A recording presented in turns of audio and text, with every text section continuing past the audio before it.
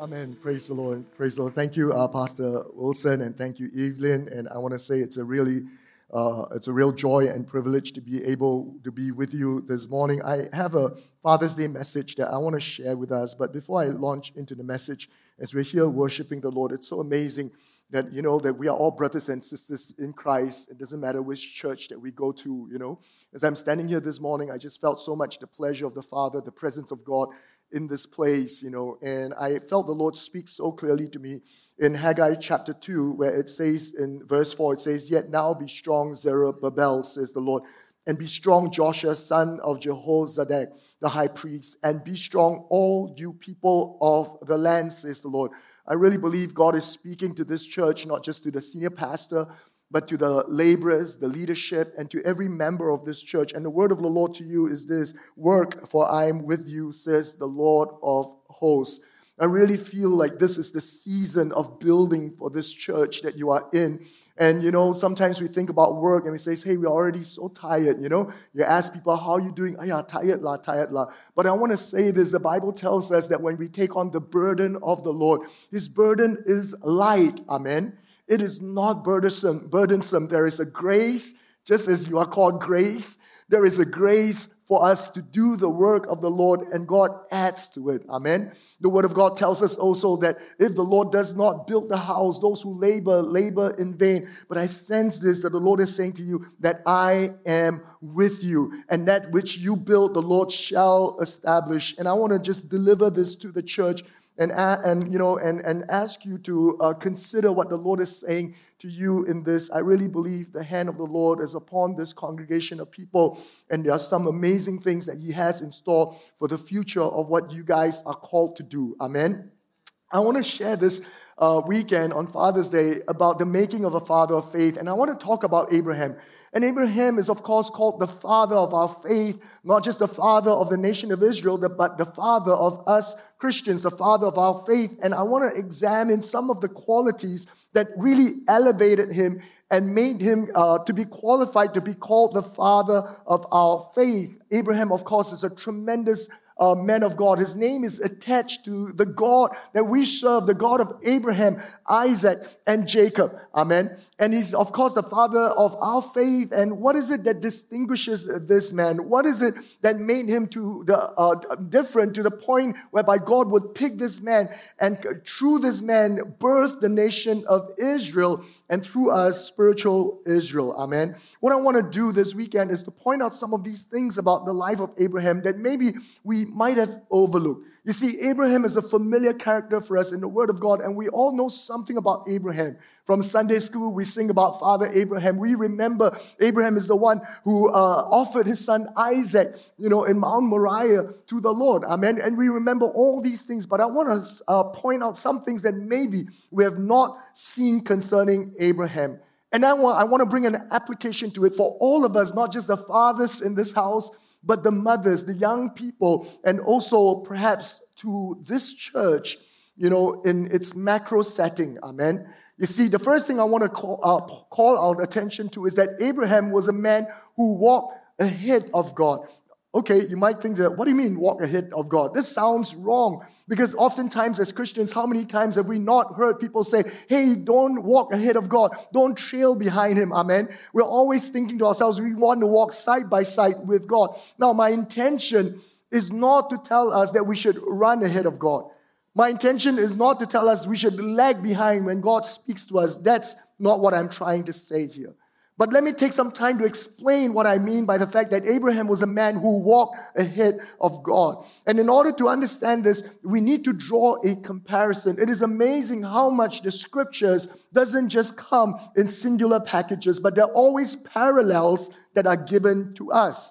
That's how God intends for His scriptures to be written, because on the basis of 2 or 3 witnesses, a matter is established. Amen. That's a spiritual principle. You see, the person I want to compare Abraham to is Noah, because there are some vital similarities between the two men that causes us to have to examine their two lives in conjunction. For one thing, both men mark the beginning of a new generation. They're both fathers. In Noah's case, he was the beginning of a whole new generation of mankind after the flood. Amen. He's the father of us all, because when God destroyed the earth, it was through Noah that he began to repopulate the earth again. And likewise, Abraham was also the beginning of a generation, the beginning of a nation. And therefore, he's also a father. So to bring two fathers together and to compare them is something that we need to consider. But at the same time, there are more similarities. In the times of Noah, we are aware of this, that Noah was confronted with judgment that would come upon the earth. God spoke to Noah and said, Noah, I'm going to destroy the earth. I'm going to judge the earth. At the same time, in the times of Abraham, the same thing occurred. The angel of the Lord himself comes to Abraham and says, I'm going to destroy Sodom and Gomorrah. And so there are these parallels that are there. What is very interesting for us that in the Bible is that it does not record for us that Noah in any way desisted when told that God was going to judge the earth. Amen. He did not say to God, no, you cannot do this. In fact, the hallmark of Noah was that he fully obeyed God and he did everything according to what God had told him to do. You will see this repeated over and over again in the narrative of Noah's life. And this is a wonderful thing to have. But in the case of Abraham, I want to point out to us that there is a detailed account of his conversation with God that is given to us in Genesis, in which there is this surprising exchange between God and Abraham. I believe that in this conversation, Abraham made one of the boldest, the most audacious statements ever made by a human person to God. In Genesis chapter 18, verse 25, Moses said this to God. He says, shall not the judge of all the earth do right? You know what he's saying? The statement that Abraham made was such a bold argument for mercy.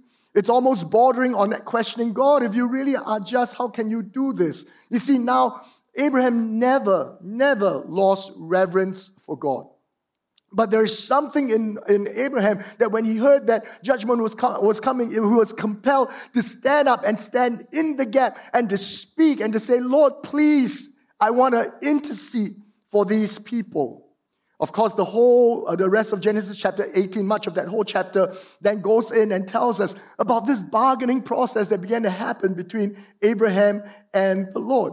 Now, in the account of the life of Noah, I want to assure you that there is no such exchange recorded. There is no such exchange recorded. Now, you and I, we need to understand this, that the word of God is given to us and it is breathed by the Spirit of God to us. Amen. Everything is recorded to us because God intended for those things to be recorded. And if something is not said, there is a reason. Now, I want to show us a distinctive difference between Noah and Abraham in how the Spirit of God describes these two men. In Genesis chapter 6, verse 9, it tells us that Noah was a just man. He was perfect, meaning he was blameless. He had integrity in his generation. And then it tells us this, Noah walked with God. Now, isn't that a wonderful description of a man? But in Genesis 17:1, there is also a parallel description, this time of Abraham's walk with God. And it says this, the Lord said to Abraham, I am Almighty God, walk before me and be blameless. Now, I want for us to understand something that is really important when it comes to scriptures. I want to say that this difference in description of Noah and Abraham's walk is not about semantics.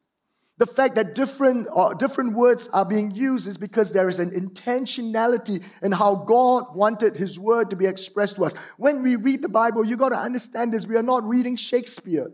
We're not reading Ernest Hemingway. We're not reading people who are just looking to beautify the words that are being used, but there is an intentionality because God wants to communicate to us. My proposition to us is that when God used to describe these two men is distinctive about how He measures these men. Noah walked with God, but Abraham was told to walk before God. And I want to show you this little illustration. Now, again, I want to emphasize this. We are not nitpicking on the semantics.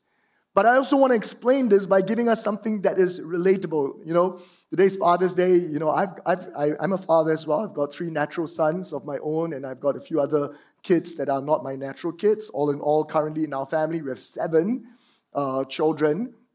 One has moved out, of course, already, but she still comes back quite often. One, we found a place for her to stay, but we're supporting her financially and all. But we love kids. Now, I want to describe something to you about my 3 boys, and the parents who are here, you will understand this. Now, I love my boys. They're most of the time amazing. Some of the time, they're quite horrid. And they're generally obedient. Now, when they were kids and they were little boys, what we would do as they reach a certain age, right, is that we would tell them, hey, boys, mom, dad, we're going out. I want you to do this. You know, make sure your beds are packed. You do this, you do this, you do that. When we come back home, we would check the instructions that we've given to the kids. And when they have obeyed us fully, we say, hey, good job, well done. And we reward them. But as they get older, we no longer tell them to do some of these things. We expect them to do their chores. We expect them to pack their beds. We don't have to leave instructions anymore because we expect them to do that. And then still, as they grow older, there is a point where they begin to do something that surprises us. Amen? Have you ever seen your kids as they become older and they begin to come to you and say to you, hey, Dad, you know, I feel like I want to do this for God. Or maybe they come and say, hey, I saw someone on the streets and they were struggling, and I decided I was going to help them. Or perhaps they said to somebody, hey, I just walked by this person, and I just felt a burden for this person, and I went up and shared something with this person. You see, when our children reach a stage of maturity, and out of their own volition, out of their own initiative, they begin to do something that is right, that they begin to do something that displays the values that we've put inside of them, it pleases us far more than all before. It's wonderful that we're pleased when they obey us. They're pleased that when they do their household chores. But I tell you, nothing stirs the heart of parents when we see them begin to stand up for righteousness. When we begin to see them stand up for compassion. You see, this is the application I want to bring to us. This is what it means when it says that God spoke to Abraham and says, walk thou before me and be blameless. You see, for too long as Christians, we begin to think that God is, we're supposed to be robots. God, you tell me, I do. You don't tell me, I don't do. Would you be pleased with your own child if that's what it is, that you always have to tell them what to do? And this is the application for us. There's something about Abraham whereby there is a passion in him that rises up. He hears about judgment and he says, no. He stands and rises in the gap and says, Lord, please have mercy. Think about the Apostle Paul who stood in the gap between his people, the Jewish people, and before the Lord. And he says, if it could be, let me be accursed and let them be saved. This is what God is looking for. Moses stood in the gap as well and says, please don't wipe out your people. If not, wipe me out, but let them live.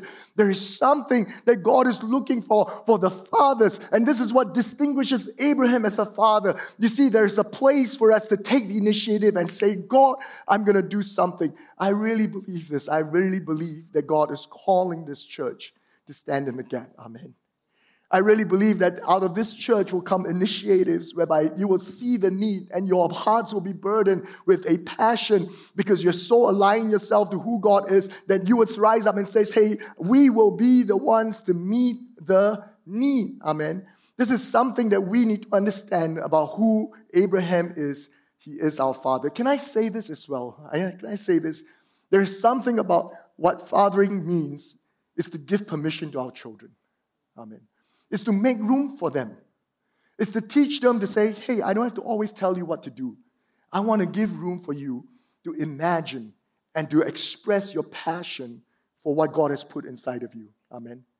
The second thing about Abraham as a father of our faith that we can glean from is the fact that Abraham gave priority to people. Genesis chapter 18 is a very interesting account in the life of Abraham, and there is something here that oftentimes we read in Genesis 18 that we overlook. So I want to encourage you, go back and read this for yourself so that you know that I'm not cooking this up, okay?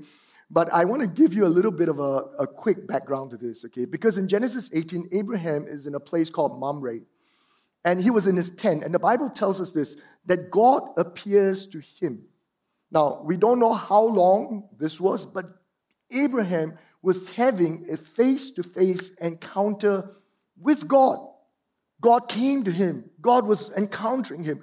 But in the midst of the encounter, the Bible tells us this, that he sees 3 men coming towards him, strangers, people he did not recognize.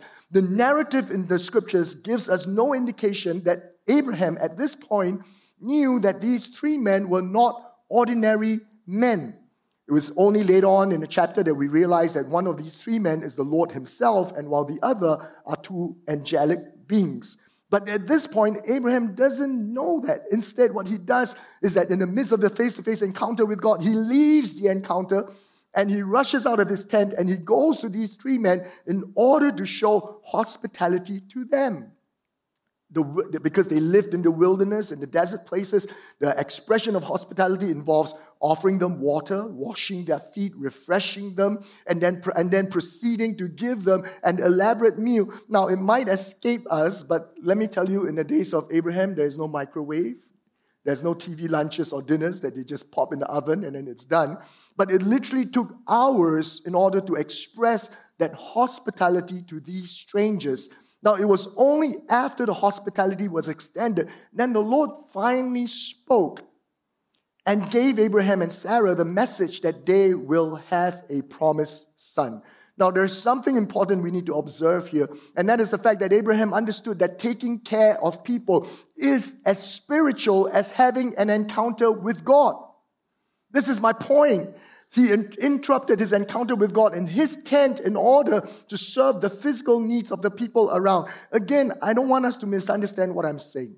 Okay? I'm not saying that serving people is more important than us spending time with God. No, that's not what I'm saying. I'm not saying that we should exhaust ourselves serving people and then forget about our own personal walk with God. That's not how we're supposed to go about it. In fact, in the book of Acts, we are told this, that the apostles realized they were spending too much time serving people, so they raised up deacons to serve people so that they can dedicate themselves to word and to prayer. Likewise, when, Martha was over-serving, the Lord began to rebuke Martha and said, hey, you need to understand what is the more important thing, and Mary has chosen that, which is to sit at the feet of Jesus. So I don't want us to misunderstand that. But what I want us to understand is that Abraham clearly understood the need to be hospitable and to be generous. And in this context, he was expressing these qualities to these strangers. Now, what happened is this, that an encounter with God became a ministry to men, and in the end, that ministry to men blended back into an encounter with God. Now, this is how Abraham did life. And it would be so wonderful if we can catch a glimpse of how life is to be done. His ministry to God and his ministry to men weave seamlessly into each other. You see, there is one thing, my brothers and my sisters, that we need to realize, is that of all things that are created, there is only one being created in the image of God.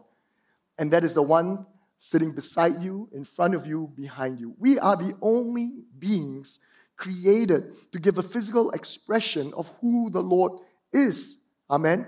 And when you realize that we are all created in the image of God, then how we treat one another is the closest physical expression of how we treat God. Matthew 25 verse 40 says this, inasmuch as you did this to one of the least of these, my brethren, you did it to me. And Jesus was talking about visiting prisoners, refreshing the weary, going to those who are sick. When we do these things to people, it is as good as us doing to the Lord. I want to suggest this and I want to tell this to us, that, hey, serving one another, being kind to one another is our expression, is a deeply spiritual expression of our love towards God. Because how can we love God that we have not seen when we cannot love our brothers and sisters whom we are able to observe around us all the time? All too often, we walk around with our eyes closed because we're so familiar. How many of you know the name of the people that clean your offices every week? How many of you know the names of the one who is standing guard at the gate when you send your kids to school? How many of you know the one who's serving breakfast somewhere in the mornings that you go by every day and you purchase food from them?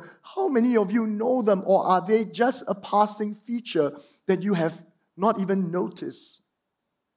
You see, that's what God is calling us to. God is calling us to open our eyes. And that's also a principal reason why God chose Abraham. Can you see this? It is not about the gifts of Abraham. It's not about the talent of Abraham. It's about this sense of passion and pursuing passion. And not only that, his eyes to look at the people that are around him, understanding that in seeing the people, he's seeing God. The third thing I want to bring to us is simply this, that Abraham trusted the Lord. Genesis chapter 22, verse 13 to verse 14, it says this, "Then Abraham lifted his eyes and looked, and there behind him was a ram caught in a thicket by its horns. So Abraham went and took the ram and offered it up to as a burnt offering instead of his son. And Abraham called the name of the place, 'The Lord will provide, as it is to this day, in the mount of the Lord it shall be provided.'" Now the word there, "the Lord will provide," of course, is a very familiar name to us. It is Jehovah Jireh. And this is a very well-known account of Abraham's life, probably the most well-known account in his life, where he offered his son Isaac as a sacrifice in obedience to the Lord. Of course, in the last moment, God stopped Abraham and provided. Now, I want to look at this word called Jehovah Jireh, this name of the Lord, because there is something wonderful that is contained in this name that mostly Christians have overlooked. Most of us, we are so familiar with this name, we use it, but we really don't understand what this name means, okay? Now, when we think about Jehovah Jireh, we actually can look at it from several levels. In the lowest level, Christians take this name of God, Jehovah Jireh, and we treat God like our waiter, waiting on us to fulfill the wishes that we have, right? We treat him as our emergency aid when we ignore God, all the time until there is something that, oh no, emergency, then we turn to God and says, "Oh Lord, please help, please help." Then we call out to him. Now, this might sound trite, and this might sound very condescending to the Almighty God, and I wanted to say this, it is. And if this is how we treat Jehovah Jireh, I want to encourage us to stop doing that. Amen? And I think all of us have been guilty of this at some point in our lives. We need to stop thinking that God is Father Christmas there with our wish list that we can bring to him and he's just there to serve our needs and to serve us. God is not there to serve us. We are created to serve him. Amen? Now, that's the lowest level. At the next level, we can come to a place where we become aware of God's unseen hand of provision in our lives. And I think that many Christians are at this place. We realize that the food that we have on our tables, the jobs that we hold, the health, the breath in our heart, all these are given by God, the family that we treasure, all these have come through the provision of God. We realize our limited strength. We come to an acknowledgement that it is not our own strength, but it is the grace of God. This is the provision of God. And I think that when we come to this point, we come to a place of moving a lot deeper in our walk with God. But can I say this, that even at this point, we are still understating the significance and the depth of the revelation of God as Jehovah Jireh. In Matthew chapter 6, in the Bible, Jesus essentially tells us this, hey, God's going to take care of everything in our needs. Amen? He tells us not to worry about food, not to worry about clothing. He points us to the birds of the air, the lilies in the field. They neither sow, reap, gather, nor do they spin, and yet God provides for them splendidly. And if we only know God as that kind of a provider, then I want to say this, we're still at the level of animals because God provides for them as well. There is a far greater depth of Jehovah Jireh that God wants to bring us to. And to understand that, you've got to understand what the word Jireh means. Okay? And the word Jireh essentially in its original Hebrew means this, to see or to foresee. In fact, this word Jireh is not often translated as provider, but most often is translated as a seer, and it is the word that is used for the prophets in the Old Testament. You see, there's something about the way God sees. When God sees something, it means that he's not just looking at something visually, but instead it implies that God sees it and then he understands it fully. Not only does he understand and appreciates what's happening, he begins to associate with what he's seeing. When the Bible tells us that God saw the suffering of his people as slaves in Egypt, it means that God understood the broken dreams, the disappointments, and he felt the suffering of his own people. That's what seeing for God means. At the same time, God's seeing is not just the present nor the past. God's seeing entails foresight. He doesn't just see what we're going through now, but he sees the future that he wants to bring for us. The best way for me to illustrate this is to turn 2 chapters back to Genesis chapter 16, in 2 verses, verse 11 to verse 12, where Hagar has an encounter with God. And in this encounter, there is a perfect illustration of what Jehovah Jireh is. I've done this up in a table. I want to show you this very quickly. In these 2 verses, it says this, "Behold, you are with child." This is God speaking to Hagar. And what this means is that God sees her situation right now. You're pregnant. And then it says, and you shall bear a son, and you shall call his name Ishmael. And you see, God already knows, and he foresees. In those days, please, there's no ultrasound, okay? So there's no way they knew that the baby is going to be a boy. But God foresees it, and he tells, hey, you're going to have a son, and his name is going to be Ishmael. And then it goes back, and the Lord says, because the Lord has heard your affliction, and here's this, God has heard, God has experienced your pain. And then God goes on and foresees the nature and the future of Ishmael by saying, he shall be a wild man, his hand will be against every man, and every man's hand against him, and he shall dwell in the presence of his brethren. You see, on top of that, Jehovah Jireh doesn't stop there. Even as God sees, even as God foresees what's happening and coming ahead of us. In accordance to what he sees and foresees, he then goes ahead and makes provision for what he has foreseen. In the case of Hagar, God promises Hagar in verse 10, he says, Ishmael, his descendants shall multiply exceedingly. And inherent in that promise is, hey, he's saying to Hagar, Hagar, don't worry about your present situation. I'm going to provide for you. I'm going to look after you. Not only that, I'm going to look after your child. Your child will increase and multiply, and the descendants will be numerous. I will give the child a future. This is what God does. You see, the encounter of offering Isaac up to the Lord. What happened here is that Abraham experienced God in such a profound way. He realized that this God that he served is not distant, he's not far away, he's not detached, but instead he's a God who actually sees what we're going through. He feels and experiences the pain that we are going through. Is there anyone in this room today that you are experiencing pain and disappointment and struggling in some area of your life? I want to tell you, you have a God who sees. He is Jireh. He knows what you're going through. He feels what you're going through. You are not alone. And even if nobody understands this, there's a God who sees your pain and he has drawn close to you. And that's what Abraham experienced. But something else. As he offers up Isaac, he begins to see God providing for him an alternate sacrifice. A ram is caught in the thicket, and provision has come so that he does not need to sacrifice Isaac. But provision doesn't stop there. It's very interesting that immediately after this account in Genesis chapter 2, the Bible takes a strange tangent and it begins to talk about the genealogy of a man called Nahor. And Nahor is, of course, Abraham's brother. And sometimes you read the Bible, you got to think, the authors, they must be ADHD, They jump from topic to topic. There's no connection. What are they doing? But I'm telling you this, there is a coherence in the Word of God. The reason there is such an anticlimax from a climax of some great act of faith, Abraham offering his son, and then genealogy is such a mundane thing, right? There is a reason for this anticlimax, and the anticlimax is clear because suddenly the genealogy of Nahor's family is given, because from Nahor will come Rebekah. And Rebekah will become the mother of Israel through her marriage to Isaac. And then through that will come Laban, and from Laban's family will come Rachel and Leah, and they will become the mothers of Israel. And see, what is being told to us is not mere genealogy. What the narrative is telling us is God is now moving ahead of the timetable and is beginning to provide for the future of Abraham and his promise.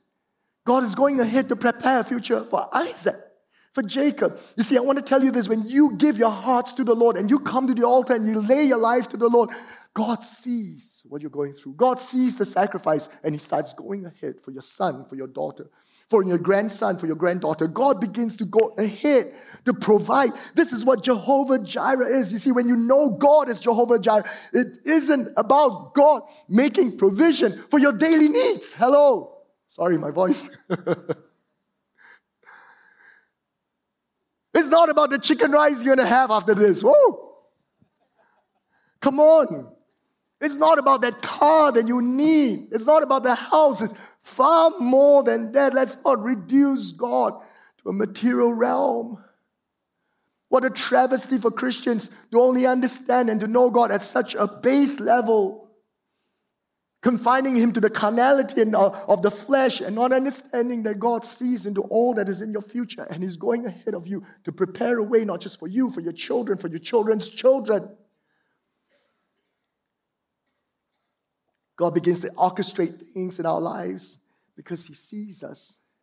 When you're alone in that place crying, when you are struggling with uncertainty, the Almighty is in that same place, watching your tears. When in the moment of your sacrifice, in the moment of your disappointment, in the moment of your pain, and you turn to the Lord and says, Lord, it doesn't matter, I lay my life down to you. You plunge that knife into the Isaac of your life, and God says, I'll take that sacrifice and I will show you I'm the Lord who sees, foresees, and who goes ahead to provide for you. That is Jehovah Jireh. Amen. You see, God begins to orchestrate even in the midst of our ignorance. I want to encourage us, church, today, my brothers and my sisters. This is what it means to be a father of faith. Of course, today is Father's Day, but I want to assure you that this message is not restricted to fathers only, but to all the mothers, to the young men, the young women who are sitting in this place. God wants to come to us. God wants to give us permission to begin to dream dreams for him. You know, I believe that Grace is going to be a place where God's going to fulfill dreams. I know the senior pastor's heart. I know the largeness of his heart. In fact, there is a name in the Word of God that is synonymous to the heart, the largeness of heart that God has given to this man, and it is Rehoboth, the well that Isaac dug. And God makes room. God is going to make room in this place for people. There are people who will sense the call of God, not just for full time, but in the marketplace that will come and you'll find room to grow. You'll find permission to resource you and to pray for you so that you can fulfill what God's calling you to do. I really believe that this is going to be a tremendous place of incubation because there are fathers and mothers in this house. And fathers gives permission. Fathers give fuel to the dreams. That's what Abraham is. That's why God said to Abraham, you will be the father of my people. Because he knows how to stand in the gap and to lay his life down for people. But not only that, this church is going to be resourced by the Lord. You know, I want to bring this to a close, and I know it's Father's Day. But you know, life's problem observes no timetable. Doesn't matter if it's Christmas, doesn't matter if it's Chinese New Year, when the problems of life comes, it comes, right? They are not polite. They don't say, oh, Christmas, I don't disturb you. Then you have a day off. Problems don't do that, okay? I know, and there is one certainty about life. It doesn't matter what station of life that you are in, problems will always come. And some of us carry anxiety. Some of us are at a crossroad, and we are in our own Mount Moriah. And the Lord wants to show up, and he wants to tell us that he's Jehovah Jireh. Some of us, we are struggling in our lives, and we don't know what the future holds. But today, I want to say this to you, that God sees. God is in this place. Not just in this place, but God is in the place of your secret closets. God is in the place of your hearts. His ears have heard your cries. His eyes have seen you.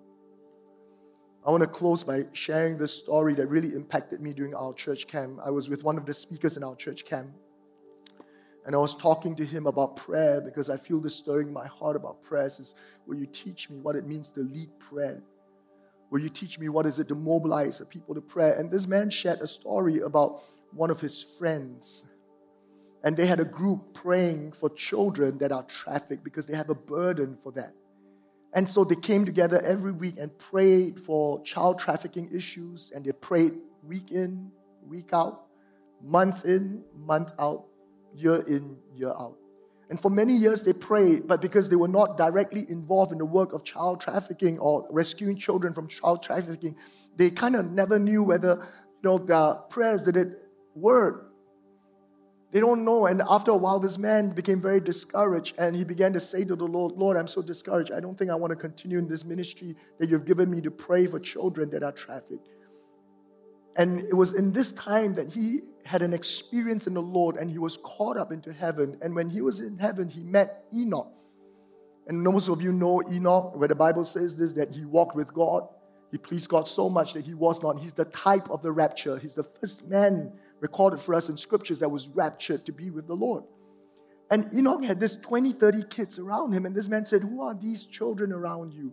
And Enoch said to him that these are the children that were raptured through your prayers. That literally there were children that were rescued out of child trafficking supernaturally and brought into heaven, into the presence of the Father because of their prayer. And this man came back with this message. And Chris said this to me, the speaker said this to me. He says, Lip, if only my people would understand. He said, God said to him, if only my people would understand how effective their prayers are, my people will be praying far more. But because sometimes we don't see the effects of our prayer, we get discouraged. Jesus said concerning prayer, he talked about prayer, and at the end of it, he said this, but when I come, will I find faith? But here am I today to tell you this. I don't know who is sitting in this crowd, who needs to hear this, but I know there are people that needs to hear this, that God is saying to you, I have heard your prayers. Don't give up. And God seeing means that he's experienced all that you've gone through. I want to invite us to stand to our feet, and I want to pray for us. Amen. I always believe that a great service has two parts. There's one part that goes to God, and there's one part that goes to people. And we need to do both. When we come and we worship the Lord, we're giving to him what goes to him. Amen. I want to encourage you, church, my brothers, my sisters. The service here starts in July at 8:45. Come 5 minutes, 10 minutes before 8:45. Or maybe earlier, grab your breakfast and your coffee. Because there's something in the body of Christ that happens in the church that I come from as well. People like to skip worship. But I'm telling you this, that part is not yours, that part is his. You come, you give him what belongs to him. Amen. But there is a part then that belongs to us, where God comes and his Spirit begins to minister to us. His Spirit begins to work in us. You know, this is a Spirit-filled, tongue-speaking, demon-casting, Bible-believing church. Am I not wrong? Amen. I know this. I can sense the working and the moving of the Spirit of God in this church. And the Holy Spirit right now wants to come to us. Some of us, he's going to give a deposit and a seal to say, I've heard your prayers. I'm going to answer your prayers. Don't give up. Some of you, your God is calling you you're in a place of decision, and you think, should I do this? Should I not do that? And you struggle with laying your Isaacs before the Lord. And the Lord says, will you trust me? For I am Jehovah Jireh. There are others, we have been perhaps bound and shackled by convention. Our hearts are moved with such passion for the things of God. I want to release you today, and may the Lord speak to you to say, hey, move upon thy passion. I want to ask us just to close our eyes and bow our heads today. If there are people in this place, you hear the name Jehovah Jireh, and you know that you need to experience God in a personal way as your Jehovah Jireh. All over this place, every head bowed, every eye closed. Would you lift up your hands right now? And I want to pray for you. Just lift up your hands to the Lord. I want to say this. You're not responding to me. You're not making me feel good or anything. I'm asking you to respond to God, because I'm telling you, every time the word of God is being preached, every time something is being done, there must be an accompanying act of faith. You see, salvation doesn't come when we believe in our hearts. The Bible tells us we believe in our hearts. We confess with our lips. There has to be an accompanying confession, an act upon that faith, and then is there a release. The same thing it is when you hear the preaching of God. So why do we ask for a response? Because it's the response that delivers, that brings that transition, that delivery into what God is doing and what God is saying. I want to challenge you, if you need to know him as Jehovah Jireh, lift up your hands right now. And God is going to visit you. The Bible tells us that God heard the voice of his people crying. And the Lord said to Moses, I visited my people and I've heard their cries. I believe God wants to visit us today. God wants to visit you. Father, you see every hand lifted to you in the name of Jesus. Could be a child that's wandering far from you. Could be a loved one that does not know you yet. Maybe something in your business that's collapsing. Maybe there are things where you are struggling with a person, a situation. God, you see every need in one single glance, Lord. And you know every pain in one single moment. For you are Jehovah Jireh. But God, I thank you that you're not stopping there, but you are already at this very moment setting into motion I say it in the name of Jesus.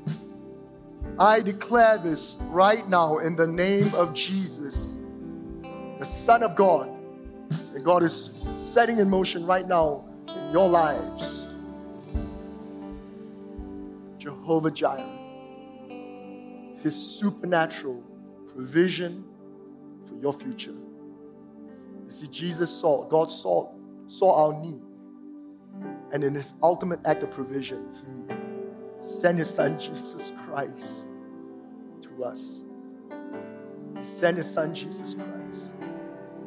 I just want to take one more minute right now. Every eye closed, every head bowed. If there are people in this place today, you do not know Jesus as your personal Lord and Savior. If there are people in this place, you have diverted, you have been distracted, you have been derailed in your walk with God, and you know that there is a gap between you and the Father. On Father's Day, this weekend, it is time for you to come back to the Lord. Wherever you are, every head bowed, every eye closed, nobody looking around. Is there anyone? Because God has provided His Son, Jesus Christ. And if you know you're far away from the Lord, there's nobody looking around, I want to ask you right now, quickly, because time is running out, to reach out your right hand as high as you can. And when I see that hand, I'll pray for you. Is there anyone at all? Just right now, lift up your hands as high as you can. Thank you very much. Is there anybody else? Just lift up your hands as high as you can. I see that hand, I will pray for you. Is there anyone else? The Bible says today is the day of salvation. Today, if you hear my voice, do not harden your hearts.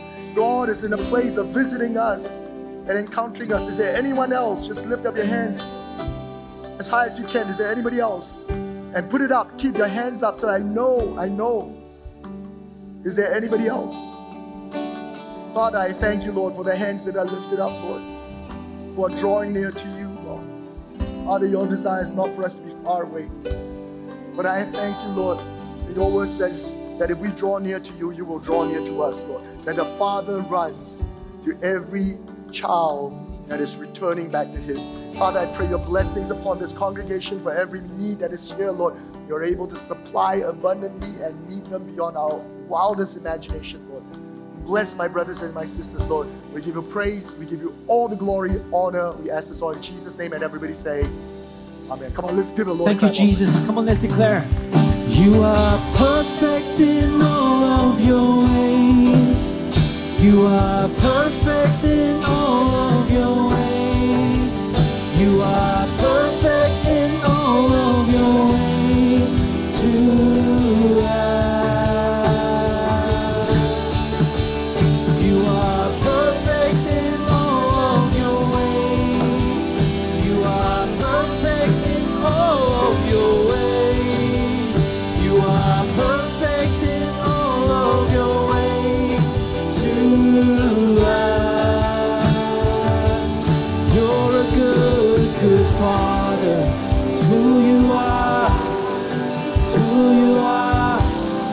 It's who you are. And I'm loved by you. It's who I am. It's who I am.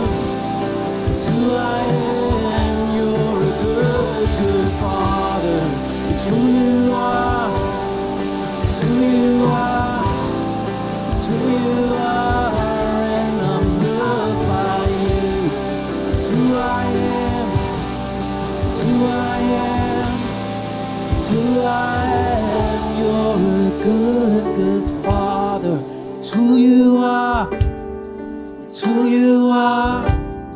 It's who you are. You're loved by and God. I'm loved by you. It's who I am. Hallelujah. It's who I am. Who